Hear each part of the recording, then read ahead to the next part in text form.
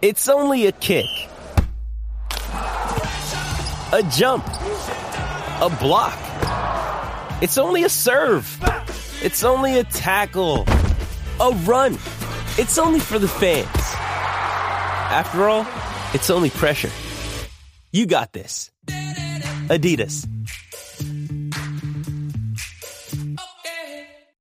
With threats to our nation waiting around every corner, adaptability is more important than ever. When conditions change without notice, quick strategic thinking is crucial. And with obstacles consistently impending, determination is essential in overcoming them. It's this willingness, decisiveness, and resilience that sets Marines apart. With our fighting spirit, we don't just fight battles, we win them. Marines are the constant our nation counts on to fight the unknown. And through adaptable problem solving, we do just that. Learn more at marines.com. Another day is here, and you're ready for it. What to wear? Check. Breakfast, lunch, and dinner? Check. Planning for what's next and how to save for it? That's where Bank of America can help. For your financial to-dos, Bank of America has experts ready to help get you closer to your goals. Get started at one of our local financial centers or 24/7 in our mobile banking app. Find a location near you at bankofamerica.com/talktous. What would you like the power to do? Mobile banking requires downloading the app and is only available for select devices. Message and data rates may apply. Bank of America NA, member FDIC. Hey, so Sam, I just want to do a test situation just so we can practice in the event of us accidentally leaving the mic on. Okay, yeah, that's a good idea. So the mics aren't on now, are they? Nah, this is just a test. No mics, no, not a real situation. Oh, thank God, because it would be a bit embarrassing if a test situation actually became a real situation, eh? Yeah, imagine that. I mean, it'd be awful if the mics were on. I wouldn't really want the listeners to know the truth, if you get me. Oh, jeez. I mean, imagine if they heard me admit I'm actually a massive Southampton fan.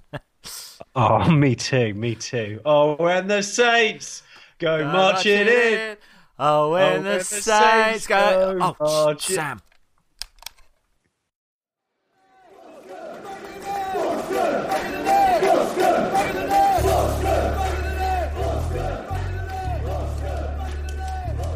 Here's Steve Fletcher! Stunning goal! Cracking start for Bournemouth! And it's their longest serving player who's put them in a position of prominence. Well, what a finish this is, Rob. The big fella there, the delight on his face. Absolutely incredible. Wearing his favourite number 10 shirt.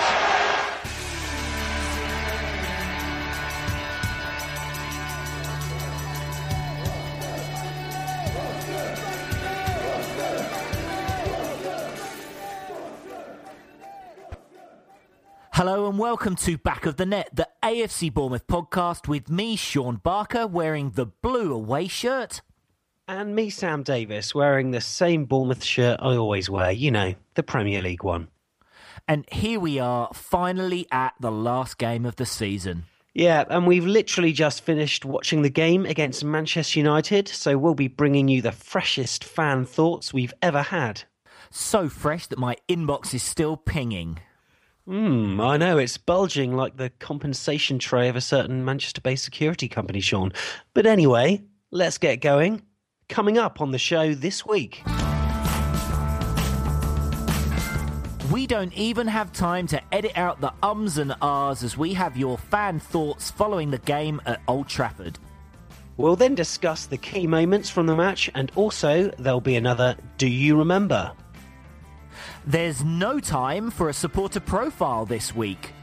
What is this? What's not coming up on the show this week?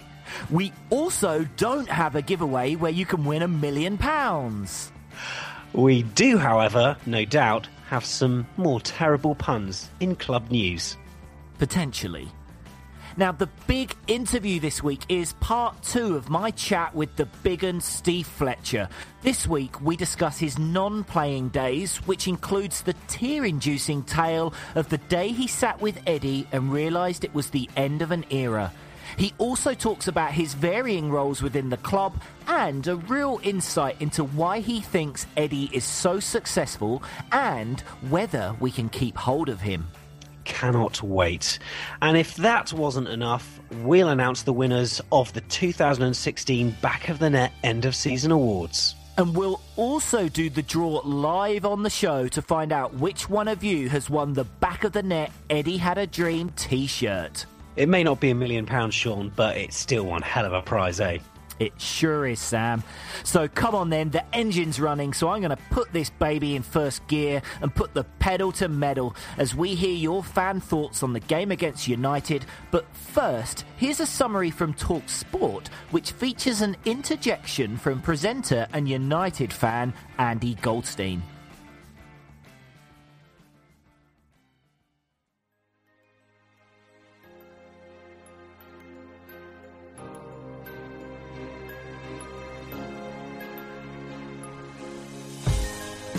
Manchester United have won the final Premier League game of the season, beating Bournemouth 3-1 at Old Trafford. Sunday's planned contest between the teams had to be abandoned because of that bomb scare. The result confirms a fifth-place finish for Louis van Gaal's men, who ended outside of the Champions League places because of goal difference.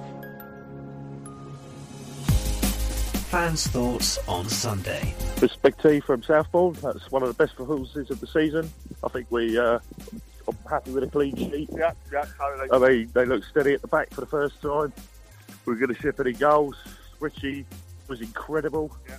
Really improved on the last week. I would say. Probably his performance of the season. He took the shirt on so well. He did. And he took it off again. Yeah, I've been round Tesco's to get some beer for the journey home. Yeah. And I've got all the Farragus in my pockets. Yeah, warming up. See you later, boys.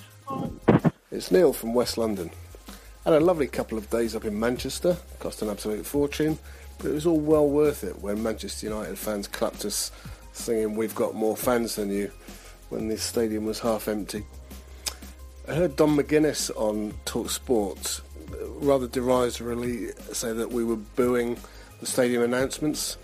I think people need to realise that was only because the only information we got was stay in your seats and await further instructions, even after the abandonment had been announced on social media. So it was a bit disappointing there for Manchester United. Anyway, we're going to try and get up to the rearranged game tomorrow night, and may even be able to report back on something positive then. Cheers for now. Fans' thoughts from Tuesday.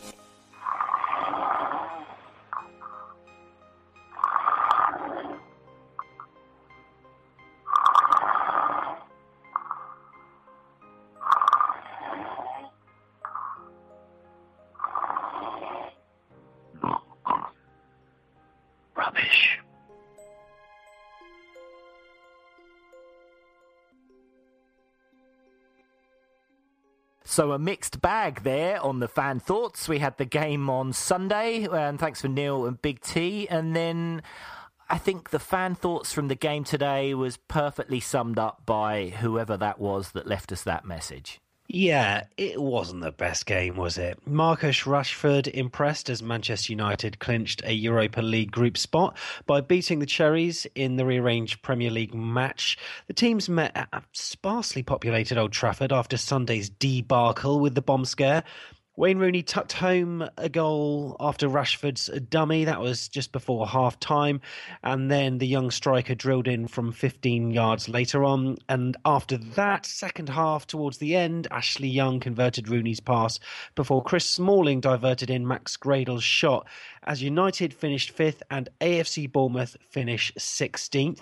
It was a slight change for the starting 11 compared to Sunday's first 11, where Harry Arter was out. On the team sheet, Eddie Howe referred to it as an injury. I'm not so sure, but anyway, we'll have to trust what Eddie Howe said there.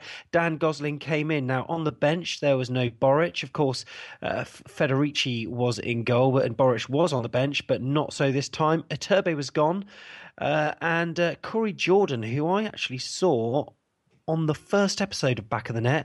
He is a central defender and he's a real talent, one to look out for. So he sat on the bench. So yeah, the teams came out onto the hallowed turf of Old Trafford, and the mascots were a bit, well, how do we say, different, Sean? I know. Just imagine, right? You've been on the waiting list for like 6 years to be a Manchester United mascot, and then your letter comes through, and little Billy's going to get to walk out with Wayne Rooney. You get there, you get led into the changing room, and they go, right, here's your blue wig, and here's your full blue paint for body. And it was like, what? So these kids come out dressed in blue.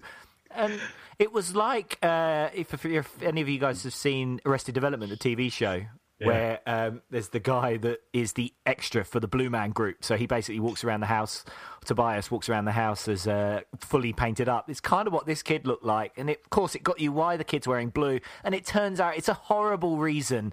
It's some horrible sponsorship deal United have got with the poor man's Avengers, the X-Men. And so for this new movie, they've made these kids get fully painted up in blue. Awful, awful, awful. It really wasn't good, and it just shows the way football's going, eh? But it didn't get much better on the pitch, really. Now, the first half an hour, I can't remember having anything of note whatsoever. There were a few half chances for United, but they were dominating the ball completely. Bournemouth really didn't get a look in. I noticed our players were slipping around on this greasy surface so much. Now, on Sunday's game, when the fans were sort of milling before the match started, but which didn't start, of course, they were saying that it seems to be some excessive watering of the pitch that the ground staff were doing. And I don't know, it seems like they were probably doing it for the last 2 days. I remember going back in League whatever, long way from where we are now, we played away at Northampton, and it was when they were real big hoofing up the middle, and we went away to their place. And I remember that down the middle of the pitch, it was dry as a bone, and they'd put like extra sand in so that when they did their big, long, high hoofs, it didn't bounce on. And either side on the sidelines, because we were, we've always played with wing players and fullbacks attacking, it was almost waterlogged. It was ridiculous. And I remember we lost that day, and it was all down to the pitch. And yeah, maybe United were trying to, cut down on our slick passing. Yeah, well, LVG certainly does his research, doesn't he? So maybe that was on his iPad, who knows? But on 32, 33 minutes, we did have a free kick in quite a promising position that it kind of had shades of the same position as when we were playing Southampton at home. Matt Ritchie had it on the right-hand side, Sean. Yeah, Sam's stealing my research there. So this all came about because the highlight of the first half, for many people it seemed on Twitter and on Facebook, was the fact that Eddie Howe swore on the TV cameras. You could clearly see him saying, for F's sake. But what he was saying, and this is what I was discussing off air with Sam. So this is why you never talk off air, do you, Sam? He was shouting at Matty. It looked like people thinking that he was shouting at Puey, because after the free kick where Francis looped it to the back post, Puey did about 18 Cruyff turns and then got tackled by Rooney. But he wasn't. He was shouting at Matty, and he was saying, Matty, shoot, and then did like the Steve Fletcher arm thing, when Fletcher used to whiz one wide, and he used to do his little arm coming out, swooshy. It's hard to do this on the radio, but whoosh, like that. And I look back at the Southampton goal that Cook scored, where Ritchie smashed it in low and hard towards the goal as a shot, and then Fraser Forster could only parry it, and Cook scored. I'm pretty sure that was what Eddie wanted from that position. He wanted Ritchie to bend it with his left foot, put De Gea under pressure.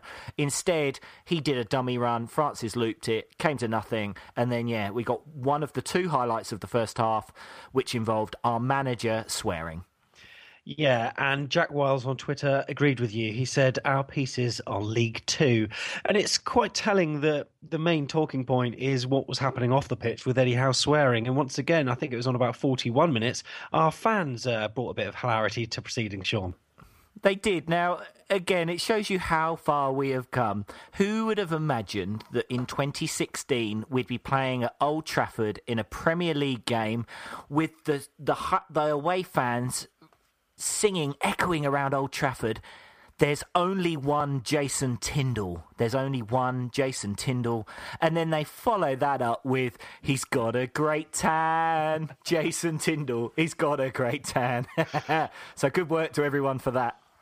And, well, Man United did take the lead. It was coming, wasn't it? And it was just before half-time. Rooney finish. It was a well-worked goal, Sean. Now, if I was contracted as an AFC Bournemouth player, I would not be telling you right now what a great team goal that was. Hey, Mr. Tomlin. But seeing as I'm not, and the season is now over, and we can retrospectively look back after the occasion, it was an absolute piece of quality, speed, passing, and finish. Yes. Yeah, it was really good. But the second half, we'll move on, and it didn't really bring up anything more to get excited about, did it? It was really bad. We really do miss Arter. Jack Darch on Twitter said, "We're missing Arter. Gosling can't even pass a free kick." Now, that was when we had a chance, and he overplayed it to Josh King. That was just very typical. The one plus point we had, our crowd were absolutely brilliant. In the first half, where we were poor. I mean, the second half, we were as poor as the first, but we were absolutely superb. Leona on Twitter said, "Epic noise from Eddie Howe's Barmy Army, loud and clear all over the radio." It's a real credit considering, what's gone on in the last 48 hours, isn't it, Sean? Yeah, it was. It was a real great effort. And, it's just such a shame just seeing that empty stadium, though, and the kind of atmosphere it ended up.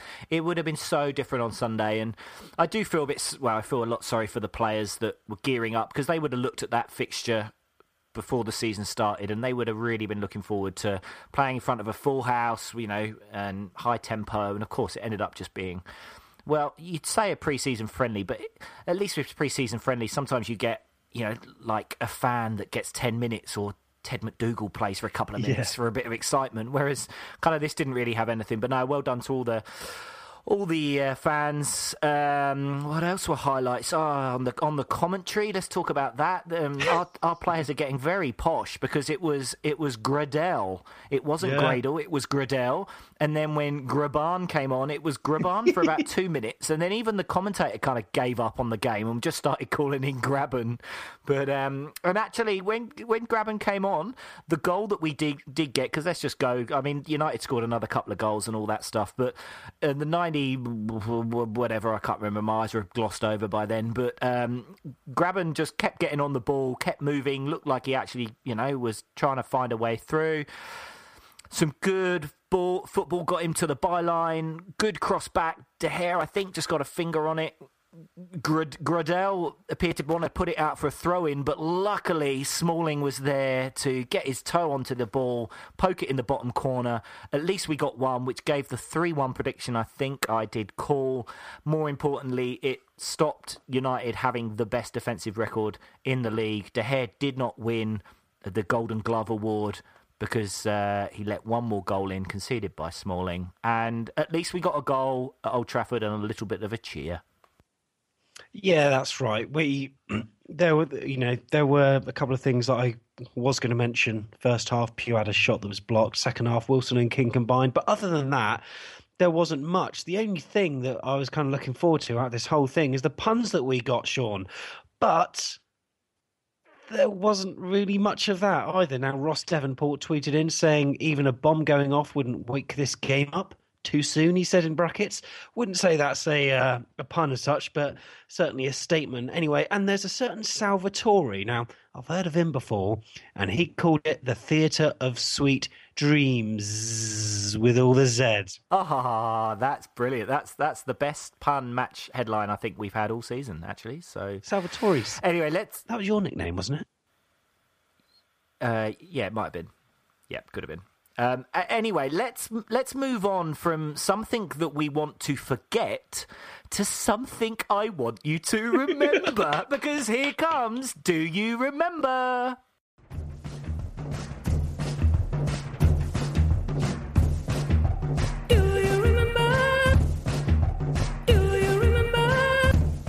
This player was born on the 13th of September 1967 in Wigan and made his professional debut for Wigan Athletic in 1985.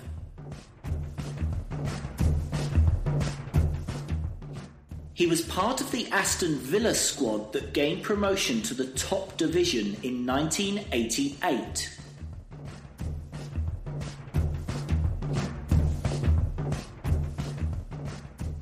He initially joined the Cherries on loan in 1993 from Portsmouth, where he had made 133 appearances. After a short spell on loan at Swansea, he then signed permanently for Bournemouth later that season.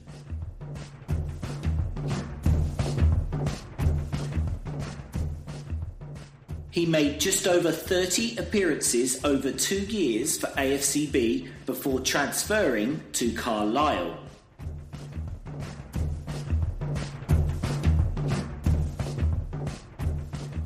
He was probably most famous for 2 things. One, his physique, which was more Tomlin than Ronaldo. And secondly, for receiving the ball into his nether regions twice in the same game while appearing back at Dean Court as a visiting player.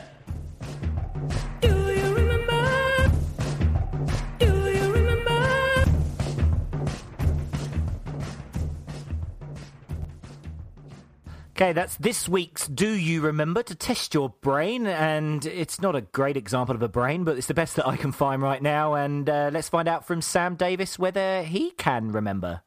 I was at that game in the last clue about getting hit in the nether regions twice, and I've got a player in my mind, but I can't. But all the rest of the clues don't ring true, so maybe my knowledge of that player isn't so good, or maybe I've just got the completely wrong player. I do not know. Okay, well, at the end of the show, if we remember, we will put you out of your misery and tell you the answer to the quiz. I really want to get onto that segment right now because this is going to do my head in. So right now, here's Sean with Club News.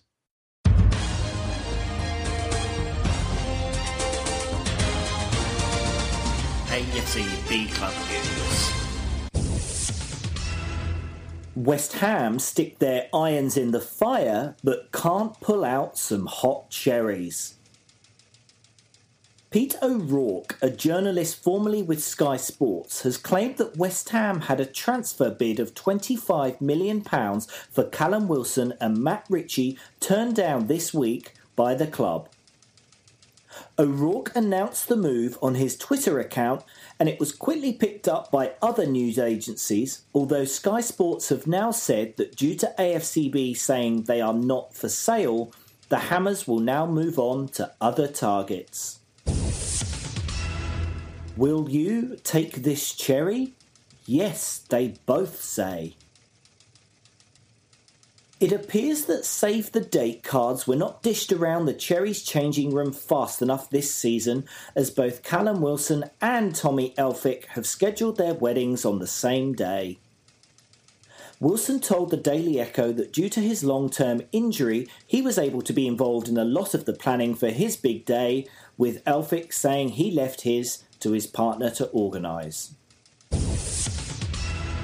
Eurovision is all Bournemouth duo can see. Eunan O'Kane and Harry Arter have both taken another step closer to appearing for the Republic of Ireland in this summer's European Championships, having been named in the 35-man squad for the upcoming warm-up friendly versus Holland. The final squad for the championships will be named following this game, so good luck to both our boys in green. In other international news, Sean McDonald has missed out on the Wales squad, but Adam Federici has been picked by Australia for their upcoming friendly versus England. Let's hope he has a shocker, mate.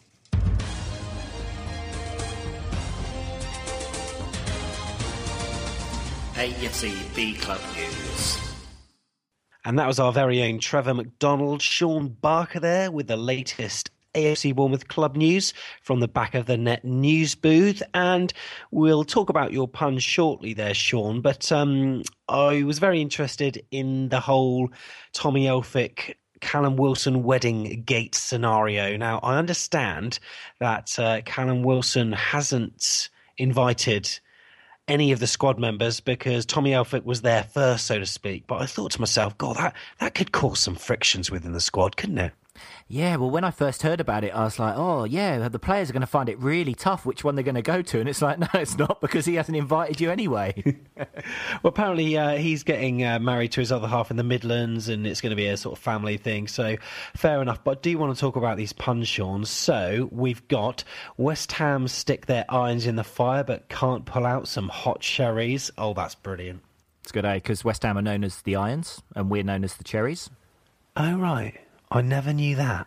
Well, also, will you take this cherry? Yes, they both say. That's not bad, Sean. Thanks. Yeah, that's okay. And also, you are Mr. Topical at the moment, talking about Eurovision. Eurovision is all a Bournemouth duo can see. Very good.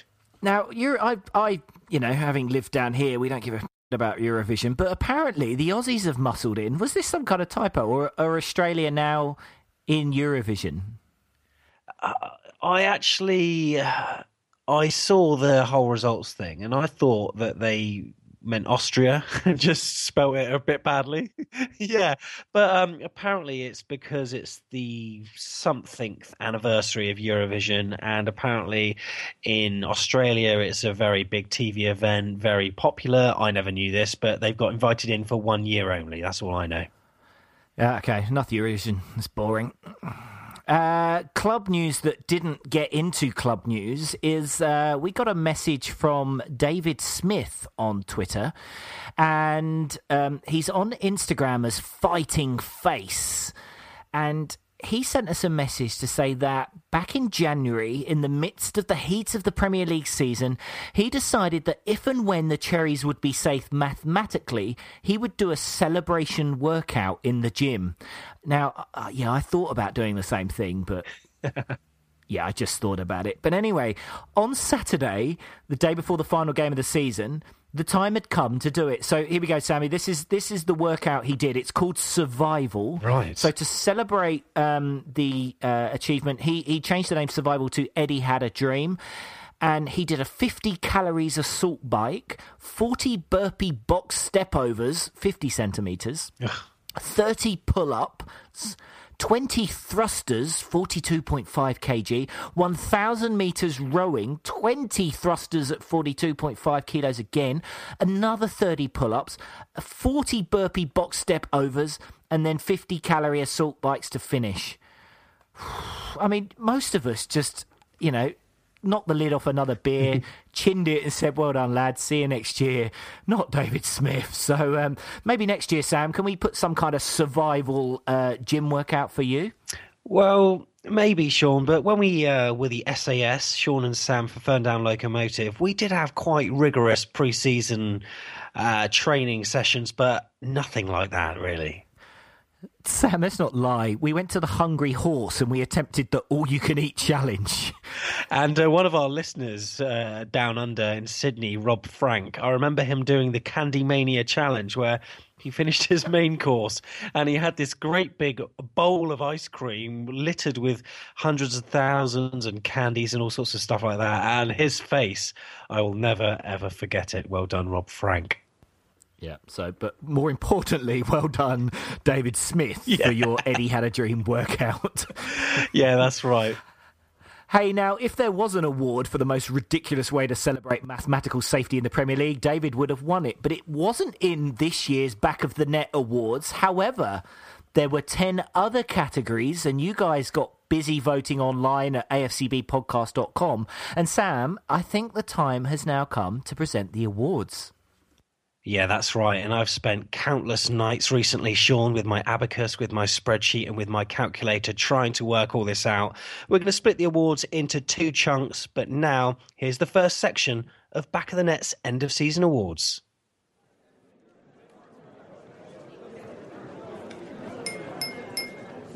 Thank you. Thank you, ladies and gentlemen, and a warm welcome to the Back of the Net End of Season Awards. It's great to see that you've turned up in your thousands to this prestigious event. The awards that we'll be dishing out today reflect the opinions of real Cherry supporters. So, whether you're in Boscombe, Bermondsey or Barbados, we want to thank the hundreds of people that... What's going on? The sound effects tape has run out. God, you mean that people are going to know this whole presentation thing is a sham? Ugh, okay. So as I was saying, we wanted to thank the hundreds of people who voted via the website at afcbpodcast.com, and because we left this as a completely open vote with no multiple choice, it meant that we had some really great feedback and some really unique responses, but also did mean that it took an absolute age to tot up the results. However, the results are in, so entering from stage left is the envelope with the winners. So let's begin. 10 votes, hundreds of responses, and these are the results of the Back of the Net End of Season Awards 2015-2016.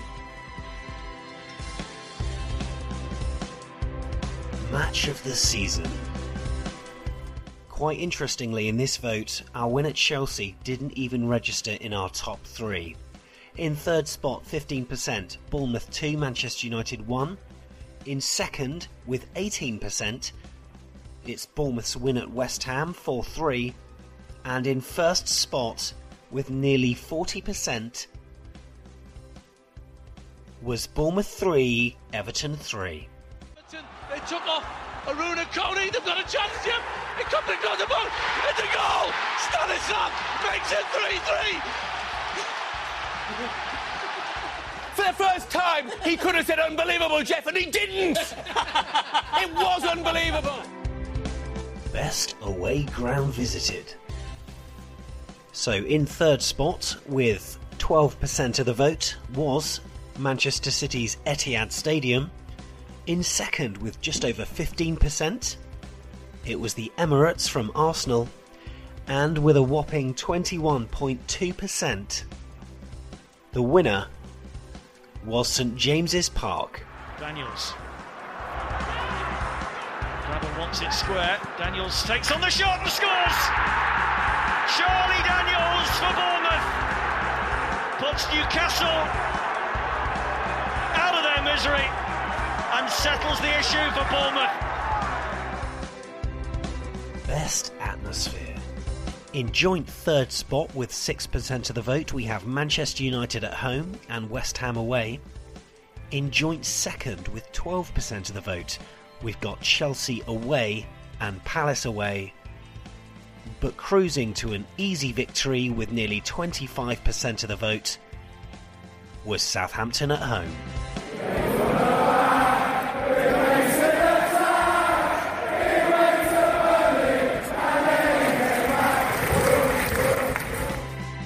Funniest chants. So as you can guess, with the Best Chant Award there were plenty of different nominations all the way through from Lewis Grabban, he left 'cause you're that was aimed at Norwich fans, and then there was Charlie Austin, he's injured again. Those ones picked up a number of votes as Southampton played Bournemouth and lost 2-0 at the Vitality Stadium. One of the popular chants was aimed at Wilfred Zaha, he's gonna cry in a minute. That was after Bournemouth beat Palace 2-1 on their own patch. However, the outright winner was Julian Lescott, he's got a new car. Now that was when he mistakenly tweeted a picture of his brand new sports car only an hour after Aston Villa were humiliated at home to Liverpool. Here's what Stan Collymore had to say. Now confirmed, maybe it's a weight off the shoulders. Why is it a weight off the shoulders, Joel? It should hang on your shoulders in Dubai, in Marbs, with the gold bottle with the ace of spades on it in the summer when you and Gabby and Leandro are all going to be laughing when your agents go off and tout you to other football clubs. That's where the weight of the world should be on your shoulders. Stan Collymore, the moral bastion of society there. So coming up on Back of the Net later, we'll be revealing the big awards, including Assist of the Year, Save of the Year, Best Goal, Most Improved Player, Player of the Season, and Supporter of the Year. Stay tuned.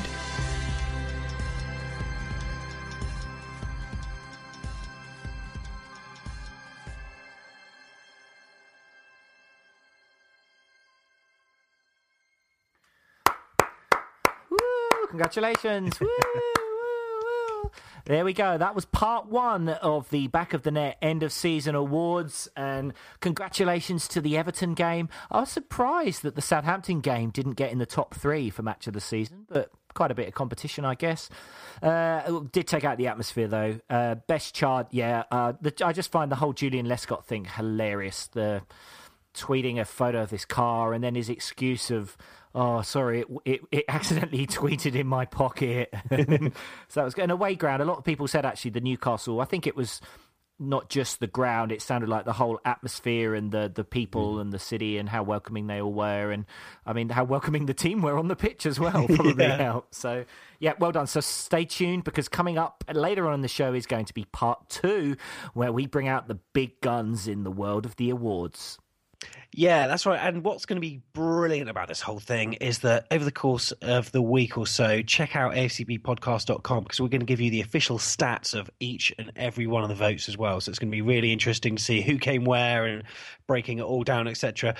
Just one thing with Julian Lescott that I wanted to say. It's quite interesting. I played that little Stan Collymore bit, but he actually did say on a bit that we didn't broadcast how difficult it is to accidentally send a tweet. And because you've got to open the app, you've got to find the photo, you've got to click this. He went through all the button presses. It just wasn't humanly possible, was it? But anyway, Sean, I'm really looking forward to this bit. Steve Fletcher is incredibly honest in his second part of his interview, and he had chances to move away from Dean Court, which I found really interesting. And here he reveals that the grass isn't always greener on the other side.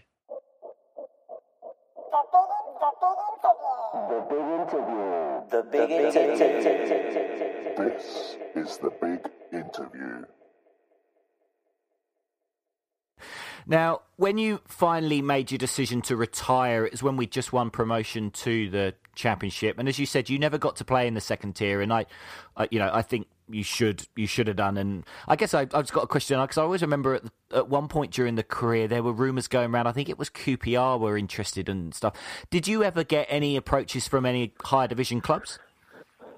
Yeah, QPR, Luton, Preston, Burnley. These are all in what is the Championship now, which would have been League One back in the day, or League Two probably.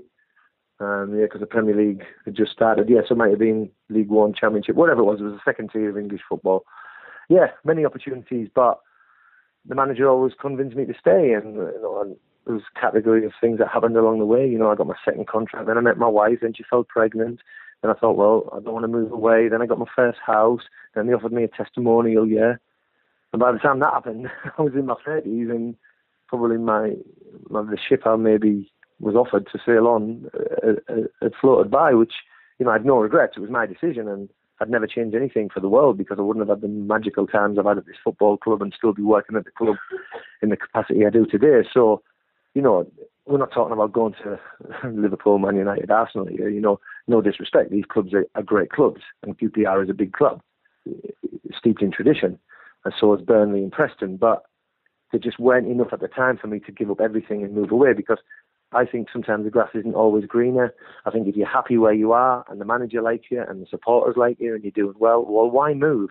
Yeah, the money would have been better, but not enough for me to warrant changing my life.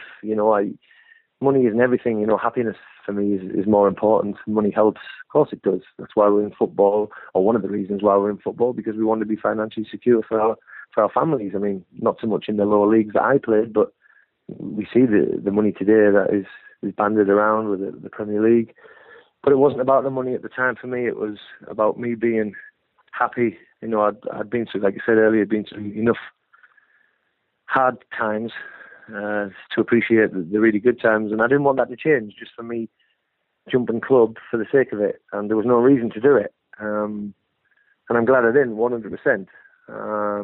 Listen, like I said, here's Man United to come calling, and that's a different ball game, but that was never going to happen. So I'm so glad I stayed and experienced what I've experienced. It's just beyond belief. As a child growing up, kicking a ball around the streets of the northeast of England in Hartlepool, someone turned around to me and said, "Fletch, you're going to play over 800 games and over 700 for Bournemouth." You just laugh them off and walk away. But that's what I did, and I have no regrets whatsoever. But like I say, you do what you think's right at the time. I had friends who moved on. I had players who played for Bournemouth and thought the grass was greener, and they went off and probably earned a bit more money and had 3 or 4 years, and then for whatever reason, they weren't in that team, and they ended up going to clubs even lower than what Bournemouth were, so they'd probably go down to the next tier, just couldn't get it back. For whatever reason, they weren't playing regularly, they'd gone a bit stale, couldn't get the game back to what it was before they left. And I used to think, there's an example, a shining example, that the grass isn't always greener. It doesn't always work out for everybody. And I was happy, very happy. And obviously I am, because I've been here 24 years now on the South Coast, and I've lived in Bournemouth longer than I lived in my hometown of Hartlepool. I'm almost more southern than I am northern there. Apart from the accent, you can't lose that, right? Which my mother and father don't like, yeah. The accent, and my mother and father are not happy, because it's funny, when we're on holiday and we meet people, and they go, "Oh, where are you from?" And I go, "Bournemouth." And then mum and dad go, "Oi, you're not, you're from Hartlepool, and don't you ever forget it." So when you did retire, Fletch, and we just got into the Championship, was there a part of you that was thinking, maybe I'll speak to the gaffer and see if I can get one more year? Yeah, I did. You don't think I'm daft, do you? Listen, I was nearly 41. I was a month off my 41st birthday. I was the oldest outfield player in all the leagues. You know, the gaffer had, drained every last piece out of me that was possible. He resurrected my career at the age of 36 when he became manager of Bournemouth, and probably made me a better player in the last 3 years of my career than I was in the first 15, which is crazy, I mean, usually you should be dead and buried at 36, and I was just coming to light. So the time was right, but when you're a player and you've played for, I played for like 24 years, you just think you're Peter Pan and you can just play forever. The reality was, my heart was saying, carry on, you got another year in you, but my head was saying, well, not just my head, my legs, my knees, my ankles were saying, "Fletch, that's enough, mate, you've took this as far as you can take it." And we sat down and we shared a tea, me and Eddie, because you may not remember Eddie, the manager. He was one of my best mates and still is in football. I grew up watching Eddie come through the youth ranks when I was at Bournemouth, to becoming a professional, to playing alongside him, to rooming with him. He's one of my big buddies, and had been for nearly on 22 years, or 21 years, sorry. And it broke both our hearts, because he said to me, "Look, I'm not telling you to retire." He said, "If you want to go and play somewhere else, I know a few clubs will have you." He said, "But I just think the step up to the Championship might be a little bit too much for you." He said, "I don't want you to be around the players and not joining in as much, and not getting any game time and not involving you." He said, "Because you deserve more than that." He said, "But I'm not telling you to retire." And he said, "If you want to go and play for another year or two," he said, "I know you can, at League One level." And I said, no. I said, "Listen, if I'm not going to play here, I'm not going to play anywhere. Why would I want to go to another club that, no disrespect, but I have no affiliation with, no affection for? This is my club. I've been here, 21 years, 22 years. I didn't want to leave." I said, "If it time's the time, then I'll go." And I said, "I want to stay on." He said, "Fletch, I don't want you to go anywhere. I want you to be in the recruitment. I want to involve the scouting department." And that was his first port of call. He said, "I'd like you to be involved in that." And that's what I did for 2.5 years before I went across as first team coordinator. And I loved every minute of it, and being around Eddie every day and the boys. It's not the same as playing. Nothing ever will. But it's the next best thing. Even better now, because I'm training with them every day as coordinator and looking after them, player care. I mean, if anyone knows anything about the club, it's me, and the surrounding areas, and all the new players we come in, I make sure they're all right. And it's been brilliant. But at the time when he told me, it broke my heart. And like I said, we shared a tea together, and I think we both knew what it meant to me, to the football club. And it was a sad day, but it was a new chapter. Like the manager said to me, Eddie said to me, he said, "Fletch, it's an end of an era, an unbelievable era. 24 years as a professional, 20 at one club." He said, "But look at it as another chapter in your life. You're never going to play forever, even though you probably thought you were." He said, "It's a new chapter, and grasp it and take it on and make it your own." And hopefully I've done that in some capacity. And do I miss it now? Probably not. At the time, the first season I was retired, was very difficult. I was going to watch games as a scout or chief scout. Sometimes sat in the corner of the stands in tears because I wanted to be out there playing. And that's because, I suppose, after 24 years, you become institutionalised in the sport. You live in this bubble, this football bubble, the banter, the changing room, everything that goes along with being a professional footballer. And then bang, someone pops that bubble, and it's burst, and everything's released, and it's hard to get your head around. And you see today in the press and on the news and on social media how many ex-footballers are in turmoil and they can't handle not being a professional anymore and everything that went along with it, and they turn to whatever, drink, drugs, whatever, and they end up ruining their lives. I obviously spoke about that to my wife because she's read it and she was there, and you have to address it because nothing's going to be the same again like it was once you retire and you hang up your boots. But then you've got to have a strong mindset and say, right, new chapter, new era, almost like let's do it, put that aside and never forget it and always go back to it because they're great memories, but move on.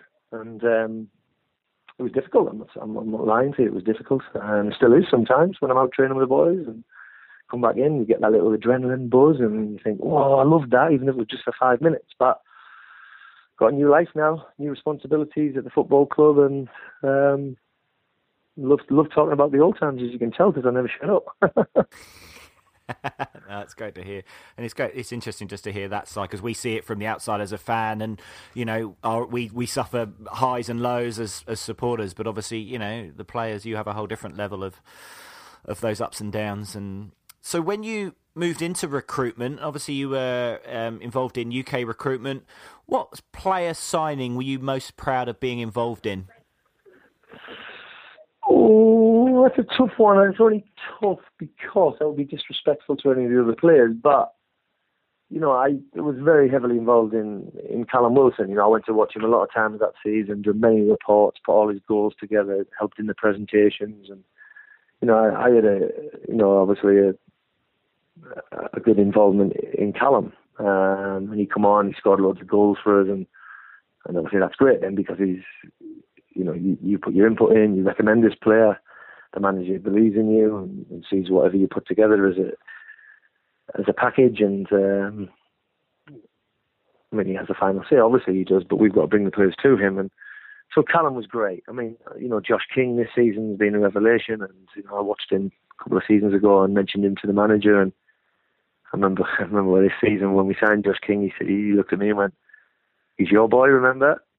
And I thought, that puts a bit of pressure on me, but he's been brilliant. And there's people like this, and we said yes to, in recruitment to Jan Kermorgant, who came in and, he helped massively in last season's push to get in the Premier League. He was magnificent. So there's players like that. I mean, we haven't overly signed that many players. I mean, people like Junior Stanislas was already a player for Eddie and Jason back at Burnley, so they knew that player.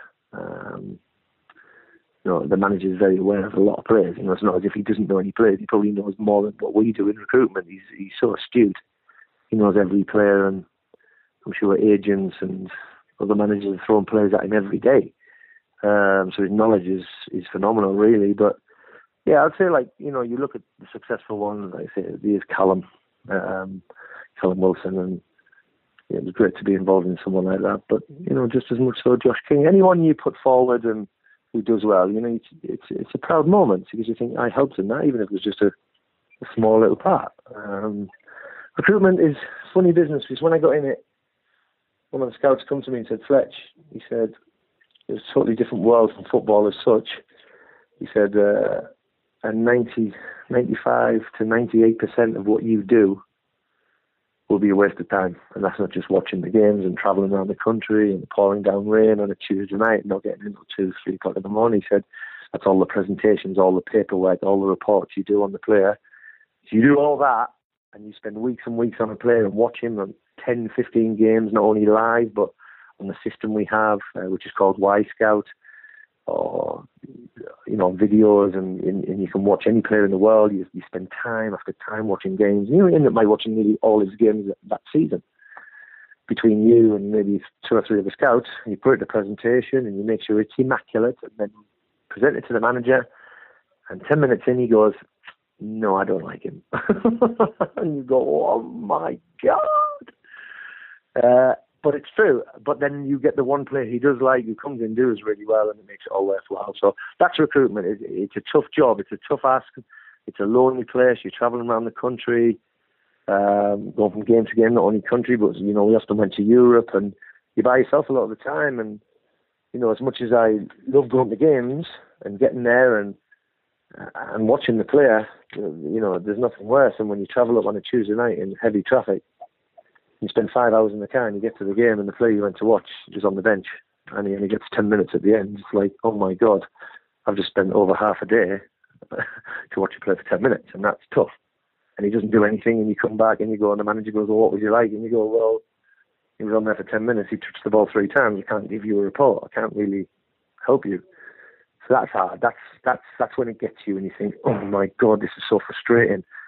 But then you go and do another game, and sometimes you go and watch a player and he does all right, but there might be somebody else who does even better, and you come back buzzing because you found another player, you found someone who does really well, and you can mention him to the manager and to the rest of the scouting department, and then we'll all watch him on that Y-Scout system, and you might unearth another gem. That's what you're always looking for, the needle in the haystack, that one person who can come in and make a difference. And it's a pressurised job. The manager always said to us when I was in that position, he said, this is the most important department at this football club, because without the signings and the players, the team doesn't succeed as much, and everybody's under pressure then. So he was right, it is. Like I say, I still do a bit of recruitment now. I mean, although I'm training with the boys and doing what I'm doing as coordinator, he does often now and then on an afternoon. He said, have you got a couple of hours? Will you watch this play for me? I even travelled to a few games with him in the last 2 or 3 weeks to go and watch players, because the end of the season's coming and we need to be recruiting ready for the start of the next season. So that will never go out of me. That will always be in me, and I think the manager will always use that as a tool. I say the more eyes on a player, the better. 2 opinions is not enough. Sometimes you need 7 or 8 opinions of people he can trust. And because he's asking me, I do believe he trusts my opinion. And with your role now, so you're first team coordinator, so what does that involve? Yeah, well, I'm first team coordinator and ambassador. I've always been ambassador since I retired. I've always kept that title. So anything to do with supporters, going to events, representing the club, I've always done that. But obviously in recruitment, I never really got to see any of our home games or away games because I was always off scouting. So people would always say to me, oh, you going to the game on Saturday? I'd be like, well, I can't be a scout and watch other players and watch our game at the same time. So unless we played on a Tuesday night when there was no other games, or maybe a Sunday afternoon, I wouldn't really get to see many of our home players live. So that was difficult. And then now in January, the gaffer asked me if I would like to come over and be more involved with the first team. I said, okay, what does that mean about recruitment? He said, well, you can still do a bit of recruitment. He said, but I want you in and around the first team. I think we can get more out of you. I think, you'd be welcomed over here. The players respect you. You know them all. You played with half of them just a couple of years ago. I said, I'd love to come over. And he said, well, just see how you go for a couple of weeks and just hit the ground running, really. I'm involved in training every day. I go out, help set up, do whatever the manager needs me to do in training, look after the players, look after the new players coming in. You're spending millions of pounds on a player. You can't just, like the old days where you go, well, there you go, mate, go and see the physio and have your medical done. I mean, we have to look after these players. They might come from another part of the country. I have to show them what Bournemouth's about, take them round, introduce them to the most important people around the football club, around the area, speak to his wife, girlfriends, because obviously they'll be lonely, making sure they know the right places to go, the right people to contact. Show them around the football club, introduce them to the manager, and like I said, the big dogs at the football club, and then look after him and make sure if he needs something in the middle of the night, I'm there to go and get it. I mean, like I say, I've lived here all my life. I know everybody, from restaurateurs to, to people who, electricians to gardeners to, people who work on the taxi ranks. If he needs something, I'll do it for him. I'm there to do whatever the players want. And it's almost like player care.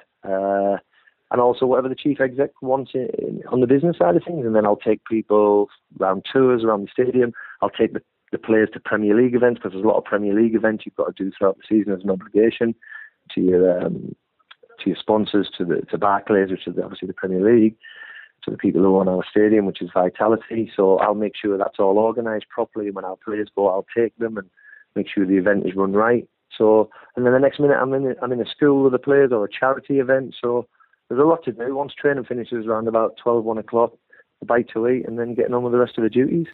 And seeing as you are in training, we've seen videos of you involved with the lads, like it seems like they're a special bunch. But how does it compare in terms of the spirit of the team to some of the sides you were involved in? it's different. I mean, the spirit's there, and our motto is together anything is possible, and that's brought us a success. And the team spirit, the fact that there's no prima donnas at the club, there's no superstars as such. We're just a team that works hard for each other with a great work ethic and a fantastic manager, and everyone's got to buy into it, and they do. If they don't, Eddie doesn't want them. Simple as that. So it's difficult to compare because we were playing in League One, on the third tier of English football, and we had good camaraderie. We were doing things that you couldn't dream of letting the boys do. Now they're in the Premier League. There was no going out together on a Saturday night, and there's not now. So little things like that. The banter's a little bit different. Everything's a bit more professional now in the Premier League. There's a lot more responsibility. The eyes of the world are on them, not just in the town of Bournemouth. The eyes, so you think all your social media, your Twitter, your Instagram, your Snapchat, your Facebook. The boys have to be told, and they have meetings about it because they have to be aware of everybody's out there to snap them, and we never had that. In Bournemouth we were small time. Not that our boys are big time now, but they are in the world of football. So it's different, but the team spirit's always been there. Eddie's always been huge on team spirit. It's what has brought us success. When I said to you about the Grimsby goal, and being that year we were given 17-point deduction for going into administration and surviving. That was team spirit that won us or got us survival that year, and we carried that on and got promoted. And we've still got that team spirit, that bond, like you say, and that's because, and this is important in recruitment, you don't bring any bad eggs into the changing room. Eddie is so big on the personality of the player. So in recruitment, you got to follow them on Instagram, Twitter, Facebook, whatever you can to make sure that they're not lads who are out doing things they shouldn't do. Eddie wants to bring good people who want to work hard and be successful into this football club.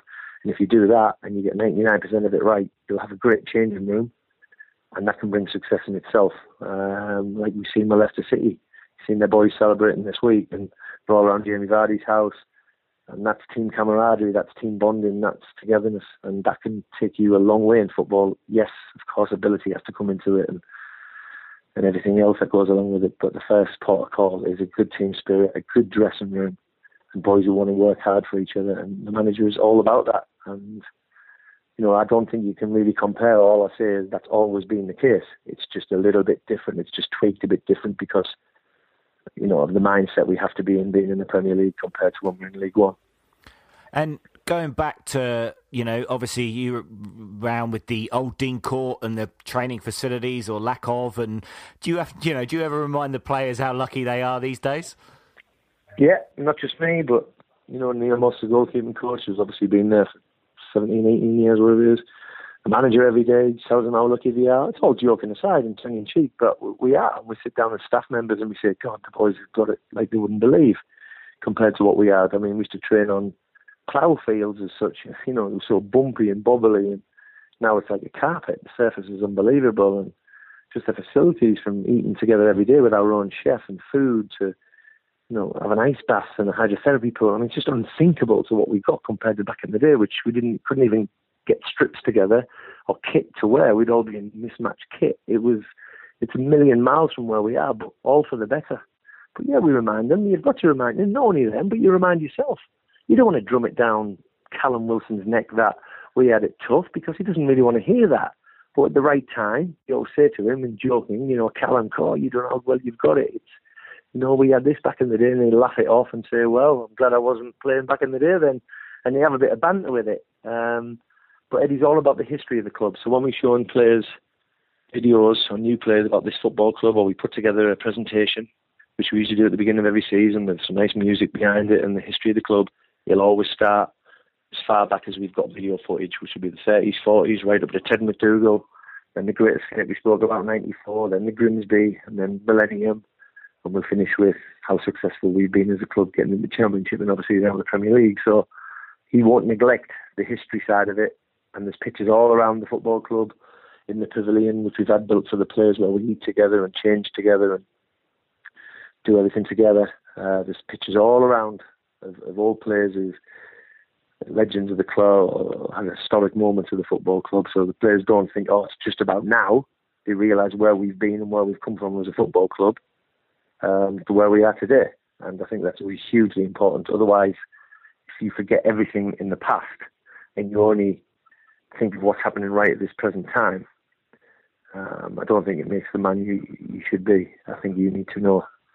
Like being back at school, you need to know things. You can't just turn up and say, right, what's current at this present time in the world. You can't do that. You need to know what's happened in the past, what maybe you want to happen in the future. And Eddie's big on that. And I think it's another reason why we've got that team spirit, that camaraderie, and everybody, loves the football club so much. We never forget where we came from. So with Eddie, I mean, you played with him, you played under him, and you worked with him, you're a mate of his. Why do you think he's been such a huge managerial success? Because he is relentless in his pursuit to be the best in every department. There's not a stone unturned. Listen, I could waffle on I've waffled on enough already, but I could waffle on for an hour and tell you all the good things he does. But he's great at everything because everything matters to him. His work ethic is beyond belief. He's in at 6:30 every morning. He leaves the stadium one of the latest 6, 7 o'clock at night. He sets the bar so high, we've got to try and reach it. Every little 1% that people think that don't matter. To Eddie it does, and he'll nail you if you get it wrong. He comes down on you like a ton of bricks, because if he lets you off of that 1% and somebody else, all of a sudden, they become big percentages. And his training methods, getting the way we play football, to his man management, because he knew how he wanted to be treated as a player. He always says this. He knew how he wanted to be treated when he was a player, how he wanted managers to treat him, and he tries to do the same back. Now, whether it's good, bad, or indifferent, because you can't please everybody, but he has respect for every player. He lets them know. He talks to them. He makes them understand. His training is brilliant. He's one of the only managers I know who actually takes training and does every single drill. I know a lot of managers that just are out there and they let their coaches do it.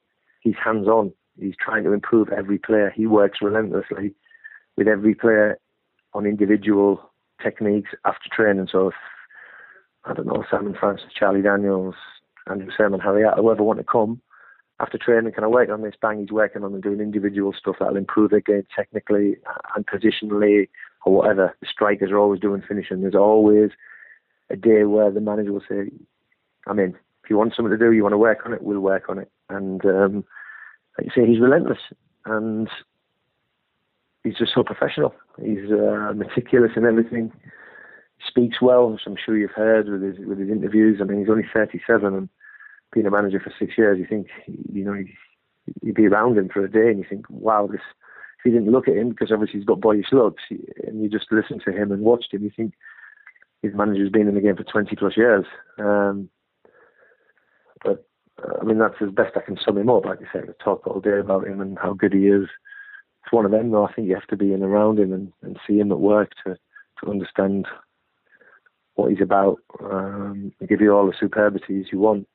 But you have to see it. You have to be around him and know what he's like. And I can't really speak highly enough of him. And not just because he's my friend, because, yes, I would still say nice things. Of course I would, but I wouldn't go into detail like this and give him the accolades that he more than deserves. I mean, listen, he won the Manager of the Year last year when we got promoted to the Championship. Not only the Championship Manager of the Year, but he won the Manager of the Year, which through all the managers in all the divisions. So even people like Mourinho, Wenger, he won the outright Manager of the Year at the age of 36. It's just phenomenal. I mean, he didn't even say nothing to me. He just said, well, it's people voting for it. I said, no, it's voted for by the other managers. It's just an unbelievable achievement, Ed, that you can't even get your head round. And he just took it in his stride. He's very humbling. He just doesn't really, he said, yeah, but it's just a trophy, isn't it? It's just a nice little an award. I'm like, wow. But that's what makes him what he is, because he's on to the next thing now. Right, that's done, that's finished, right, on to the next thing. Like, so when this season finishes, whether we finish, I don't know, 13th, 14th, 15th, 16th, right, we've got better that next season, bang, and he's at it. There's no, foot off the gas. As soon as you take the foot off the gas, he says, you lose sight of where you want to go, and he'll never let that happen, not while he's in charge, I know that. And in terms of, obviously, the press and, all the pundits are constantly talking about Eddie more and more. I mean, and, talk about the big clubs and all that stuff. But, I mean, what do you think in terms of the long-term future of our club, Bournemouth, in terms of how far we can go and how far we can go with Eddie? Yeah, tough question, because, and this is the nature of the beast here, people are going to see what Leicester did this season and they're going to turn around and go, oh, that could be us next season. Now, Eddie's already come out on the paper and said, we're not Leicester. This is Bournemouth. We've got to be mindful of who we are, where we've come from and what level we're at. But how far he could take us, or how far we could go as a football club, who knows? What we're trying to do ever since Eddie's been the manager is beat last season's position or success. So when we're in the Championship, we almost got in the playoffs in our first season. Can we better it? Yeah, what we did. We went and won the Championship. First season in the Premier League, we're going to finish, 14th, 15th. Can we better it next season? Well, bettering it would be in the top half. Could we go one further and get into Europe? Listen, you can never say no, but this is a different ball game to be in League One and the Championship. We're talking about finishing. To do that, you'd have to finish ahead of teams like Everton, West Ham, Tottenham's, Arsenal. These are huge. Let's not underestimate this. Huge clubs. But Leicester have proved that the small clubs, or smaller clubs, even though they're still a big club compared to us, they can do it. So people are going to think, and you can't blame them in some respects, that we can go on and maybe, produce the impossible. Now, whether we can or not, I don't know. I mean, the players have overachieved already this season. We were everyone's favourites to go down, and once again, I can understand that. They look at the size of the club, people around the country, where we were a few years ago, and they'll probably think, oh, that was a flash in the pan. They'll be relegated by Christmas, see you later. So we've already proved probably 90% of the nation wrong. And probably a lot of our own supporters, if I'm being honest. So we just got to try and take, I know it's an old boring cliche, but you've got to take each season as it comes, each game as it comes each season, and say, right, can we better next season? And if it means we finish 12th next season or in the top half, then can we beat that the next season? So I don't know what the crystal ball is going to show. I can't really say what I believe, because we've already unbelievably overachieved already. So for us, anything is possible. Can we finish in the top 6 or 7? You can't say no. Why couldn't we? Yes, we need an injury-free season. Yes, we need our players to perform. Yes, we've got to start keeping more clean sheets. But we'll be growing with experience. We've learned a lot in our first season. And you never know, me and you could be having this conversation this time next year, and we're sitting with 2 games to go and we're in the European places. That's the aim. Why not? Aim high. If you aim low, you'll finish lower. If you aim high, and you get anywhere near it, you're going to be really happy. So you never know. Football's a funny old game, they once said, and they still say to this day, and it's absolutely right. Now, lastly, Fletch, and thank you so much for your time and talking to us, but I just wanted to talk really just about, your long-term future, and have you got any goals, or where do you think you'll see yourself looking into that crystal ball? Wow. It's 3 years since I retired. It's flown past. What can I say myself in another 3 years? God, honestly, I don't know. I mean, I'd love to say still at Bournemouth, working under Eddie Howe with the first team in a successful Premier League campaign. That's what I hope. I don't know. I mean, who's to say Ed's always going to be at Bournemouth? I mean, if we're successful, you don't think other people aren't going to come in? But you must be crazy if you don't think other people are going to be looking at him. And then what? I don't know. I mean, we hope to hold on to every player and also your manager. Who's to say we're going to hold on to all the players we've got? Who's going to say we're going to hold on to the manager?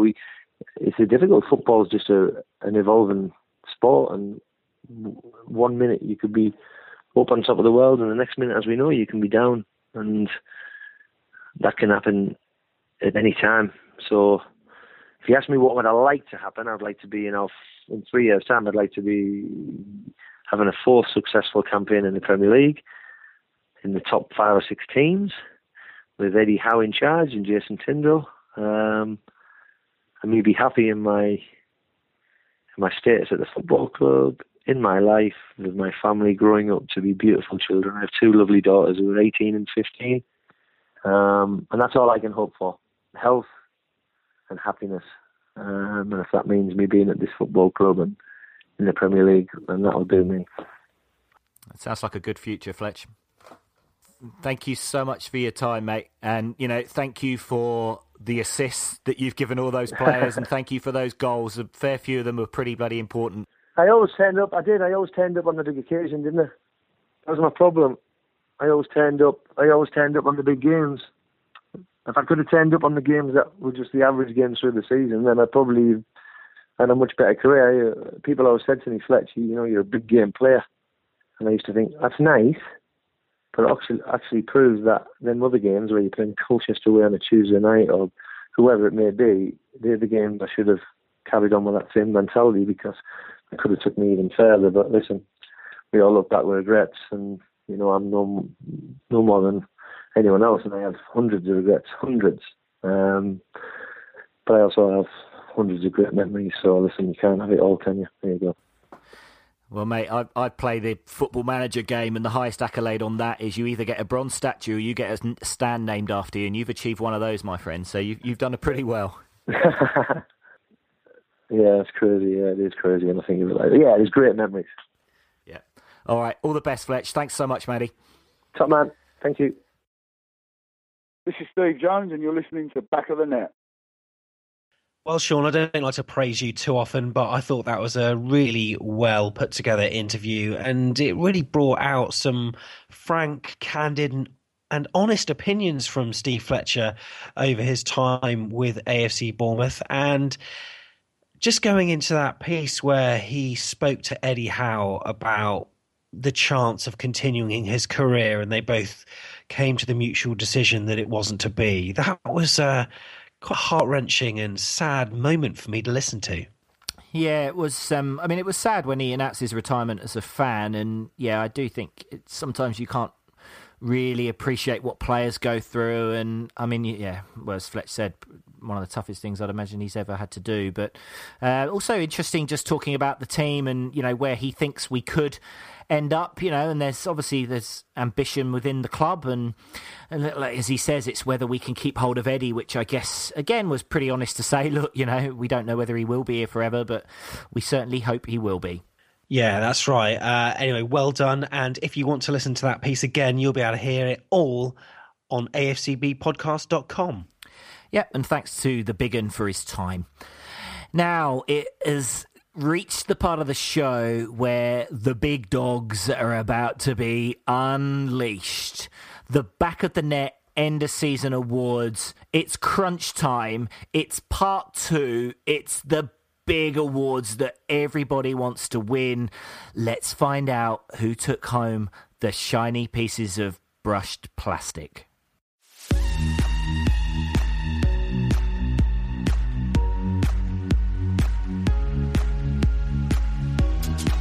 So, as we reach the pinnacle of the Back of the Net end of season awards for 2015-16, we're going to be celebrating all that was brilliant this season in what was a fantastic 9 months of being an AFC Bournemouth fan. The awards we're going to be dishing out include Assist of the Year, Save of the Year, Best Goal, Most Improved Player, Player of the Season, and Supporter of the Year. We had so much feedback from this, hundreds and hundreds of emails came in, so much so we felt like the Director of Security Search Management and Solutions Limited. Yeah, that's Mr. Reed.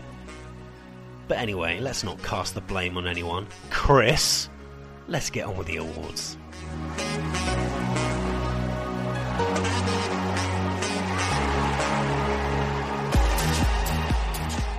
Assist of the Year. Some varied results here in this one. Matt Ritchie for Josh King against Manchester United came in at 3rd. In 2nd place, Charlie Daniels to Junior Stanislas in that 3-3 against Everton. However, with an overwhelming 33% of the vote, was Charlie Daniels to Benica Phobe, Norwich at home. What a cross. Daniels. He's got away here, Daniels. Phobe in the centre. Here he is!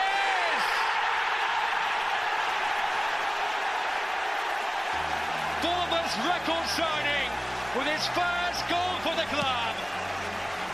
It was a poacher's finish, and with Bournemouth's third goal, that should seal all 3 points. Save of the year. So unsurprisingly, Artur Boruc featured in the top 3, but third was saving away to Chamakh at Crystal Palace. In second spot, clinching 15% of the votes, the save of a penalty away at Leicester City. However, coming top with 18%, the double save against Manchester United. Comes to Fellaini, great save by Boruc. McNair with a header and another brilliant save by Boruc, and Bournemouth clear their lines. There was doubt whether he would play, but he's justified his position already. Brilliant save from the volley, and then the follow-up header somehow got across once more. Right, time for the next award. Who's going to win this then? Best goal. Yeah, Sean, but how am I going to build tension when he got over 75% of the vote? Oh, I've got an idea. Okay, so at this point I really should be doing my Chris Tarrant impression, but oh, what? Do you want me to do it? Okay, it's going to be Steve Cook. No, I'm not going to do that. Is it going to be Adam Smith against Everton, Steve Cook against Villa? Should we just cut to the chase? It's Matt Ritchie versus Sunderland. Good effort! Oh, what a goal that is by Ritchie! Jaw-droppingly brilliant! Oh, and what an absolute perler that was. So, on to Most Improved Player of the Season. Well, this was an easy decision. We may as well have named the trophy after him. He won at an absolute canter with over 78% of the vote. Don't forget that many of our players have come from League One, some from the Championship, and look at where we are now, eh? So everyone's an improved player, but this person scored very well. In third position, Adam Smith. In second position, Charlie Daniels. But in first place, Josh King. Oh, that was lax. Clark has been caught out, and Villa have been punished again. It sums up their season. Josh King gets Bournemouth second. Player of the season. Well, they say there's no I in team, but if you actually look closely, if you do the A a bit funny, there is really. However, there is a player of the season. And this has been voted for by hundreds of AFC Bournemouth fans over at afcbpodcast.com. It's the fans' vote, and you have voted in your numbers, and we've got the exact stats right here. So here we go. Joint third place, Andrew Sermon and Josh King. In second place, taking 15% of the vote, is Charlie Daniels. But the winner with a massive 48.4% of the vote is Simon Francis. Back again with Francis.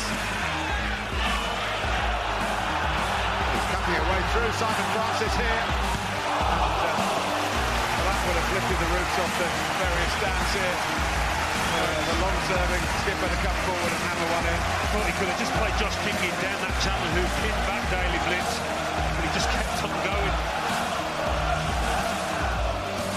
So some very huge congratulations to Simon Francis for picking up yet another award, this time the Fans Award, the back of the net end of season awards, Player of the Season. Well done, Simon.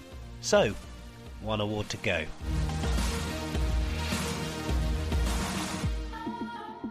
Supporter of the Year. With this not being multiple choice, we opened ourselves up for, well, some interesting answers for the Supporter of the Year. We had people voting for themselves, people voting for the people that they sat next to. Lots to go through, hundreds in fact. However, there were a couple of clear standout nominees. So just to read through some of the nominations, Sammy Watson went to every game, Cherry Bear, the guy with number 44 on the back of his goalkeeper shirt, Nobby Dog, Loud and Proud Facebook admin for putting up with the whingers, Tom Jordan, Ben Phillips, Louise Orchard from Poole, Lance Queens, who wrote that? Peter Bell for his work on Cherry's Chimes, Joe Wright, Juan Iturbe, Alex Deutsch. We've even had Takello Ranti. But we did have someone who got 22% of the vote, and that is the famous Mad Clive, who's been doing all that fundraising, raising money for Julia's house with his ridiculous amount of walking. Well done, Clive. Much, much deserved. But with nearly double the percentage on 44%, there was one clear winner, and we are so pleased to be awarding the Back of the Net Supporter of the Year to this little man. Hello! Hello, young Kermagon. Good. Okay? Yeah. And you, how are you? I'm fine, I just laid on the sofa. Yeah, that's good. You're watching TV? Yeah, playing Xbox. Yeah? Yeah. Playing Xbox? What do you play? FIFA and... Am I doing well? Yeah, I think you scored... Yeah, I think you scored about 10 goals for me. Really? Yeah. Oh, I wish I had that. Mm. So you're a big fan of Bournemouth? Yeah. You think they're going to stay up? Yeah. Yeah, definitely. Think Yeah. that's right. Yeah, what was it like having leukemia? When I had my leukemia, I was 14. Yeah. So as you can guess, that was young Cherries fan Felix Brown on the phone there to Jan Kermigan earlier on in the season. Jan, of course, had leukemia when he was 14 years old, and he's in regular contact with Felix as he endures his gruelling treatment. Now, if you follow Felix on Twitter, you'll know that he is absolutely Cherries mad, and he is the beacon of positivity.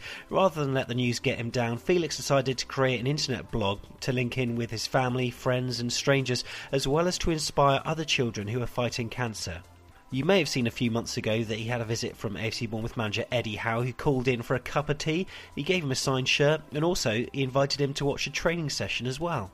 He is a top man, and he's fully deserved of the first ever Supporter of the Year award from Back of the Net. Now, he's got this celebrity thing right down to a T, because unfortunately he can't be with us tonight. He's probably on a red carpet somewhere at some premiere. However, he did have this message to say.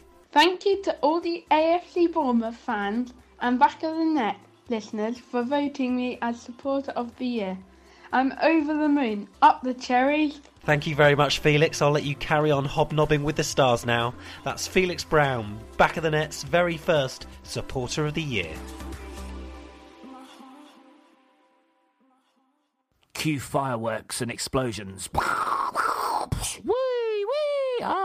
Oh, wow, what a finale to the Back of the Net end of season awards. Think like the Olympics closing ceremony, and that's what I'm looking at out my window at the moment. I spent $3.87 on a couple of firecrackers, and man, they're just shooting up into the sky. I mean, only an inch from the capsule, but boy, they look they look grand, and it's a fitting way to end the Back of the Net end of season awards for this season.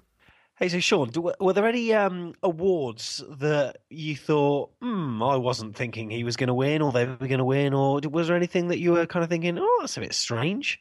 I think had we done the votes for the best save after the West Brom game, I think that the penalty save and the follow-up probably would have taken that award. But I think the United one was a great one.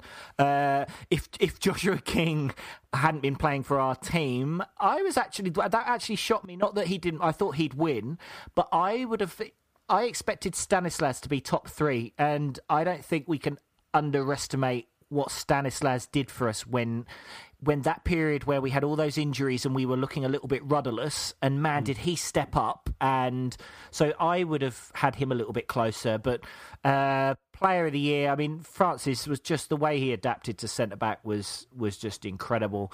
And then, of course, supporter of the year, young Felix. That was really exciting. Great to hear.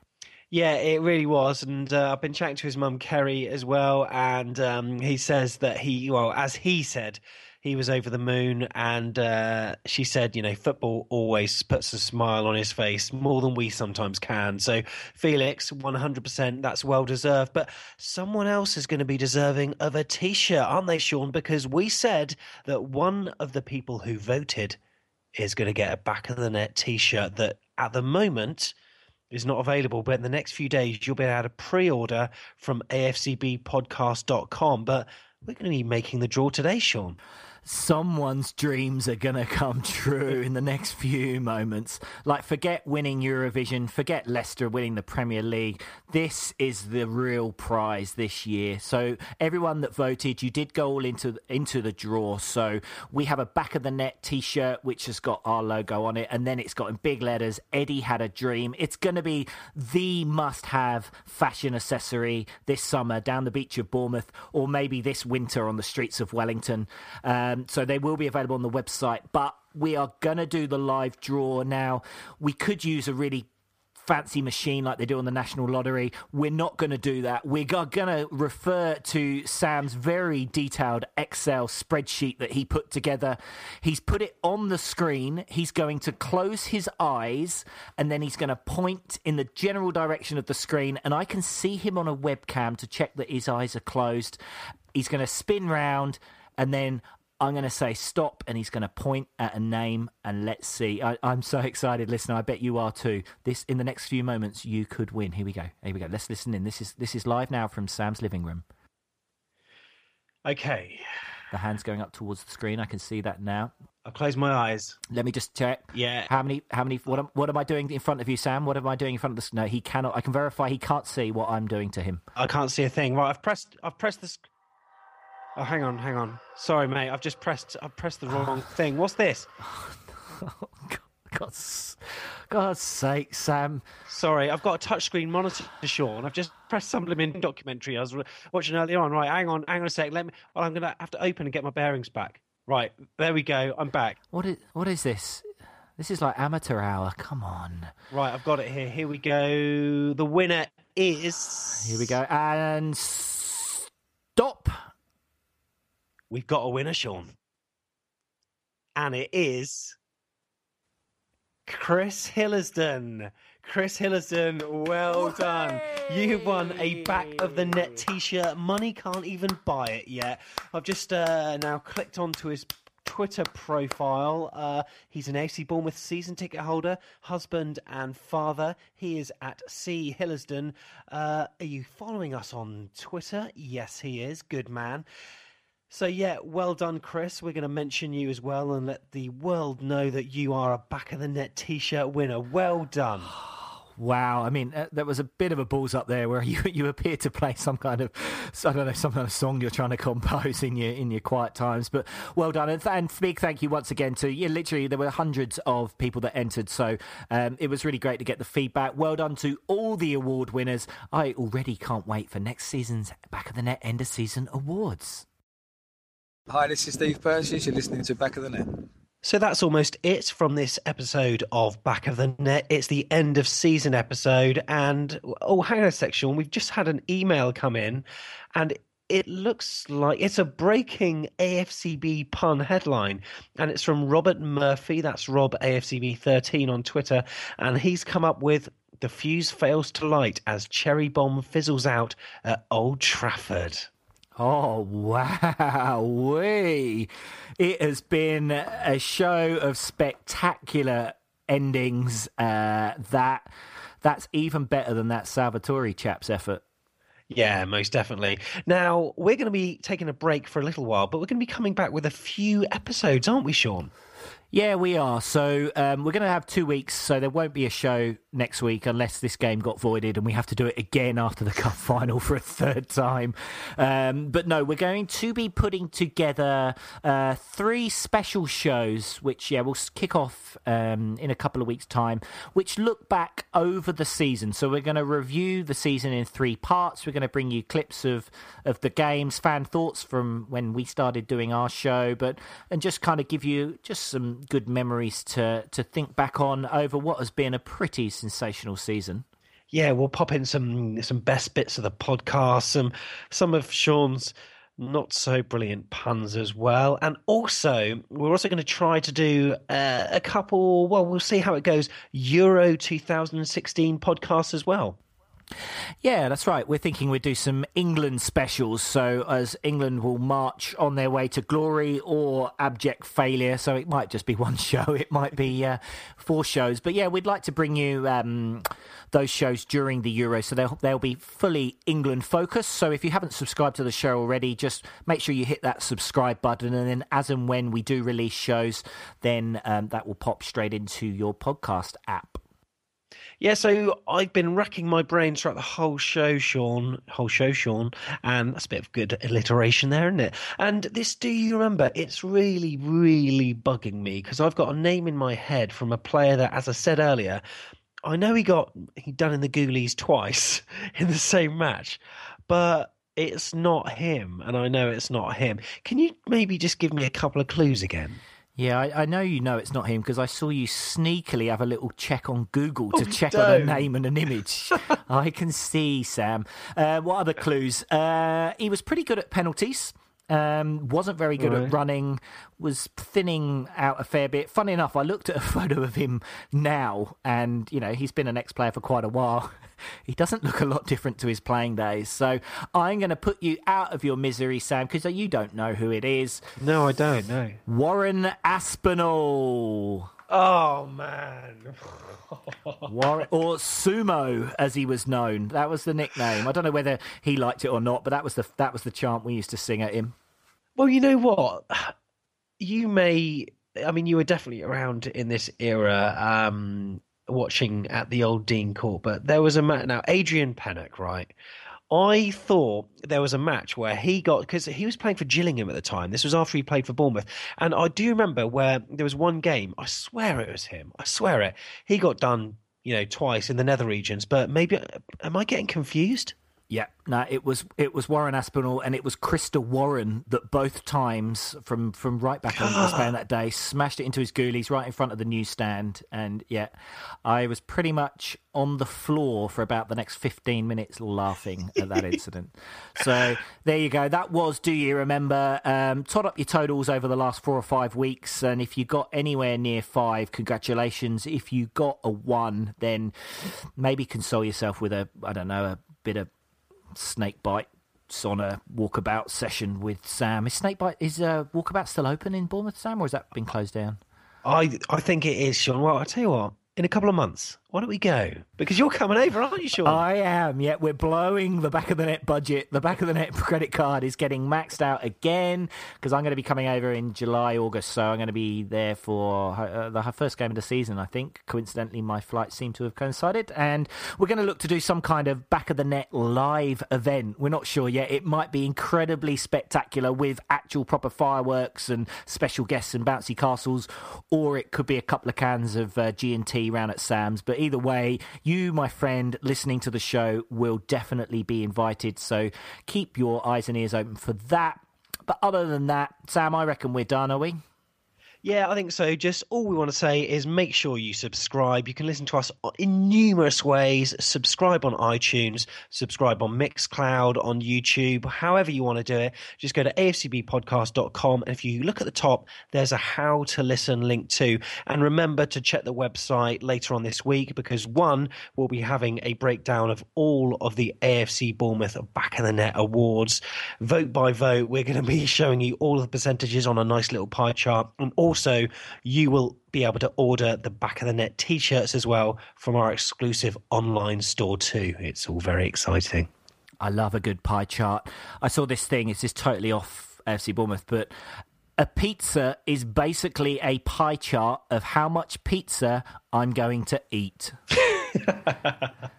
Like it.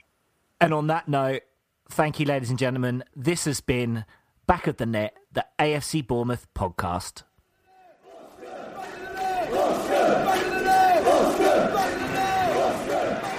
Ritchie. Maybe on Walker. Pugh. That'll do it! That will do it! Pugh for Bournemouth!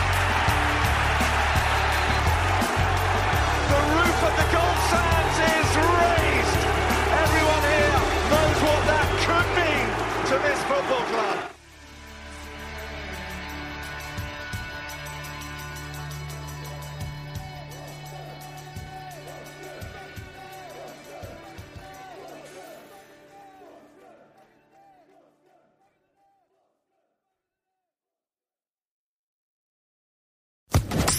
Social Podcast Network. Hey guys, it is Ryan. I'm not sure if you know this about me, but I'm a bit of a fun fanatic when I can. I like to work, but I like fun too. It's a thing. And now the truth is out there. I can tell you about my favorite place to have fun. Chumba Casino. They have hundreds of social casino style games to choose from with new games released each week. You can play for free anytime, anywhere. And each day brings a new chance to collect daily bonuses. So join me in the fun. Sign up now at ChumbaCasino.com. No purchase necessary. VGW Group. Void where prohibited by law. See terms and conditions. 18+.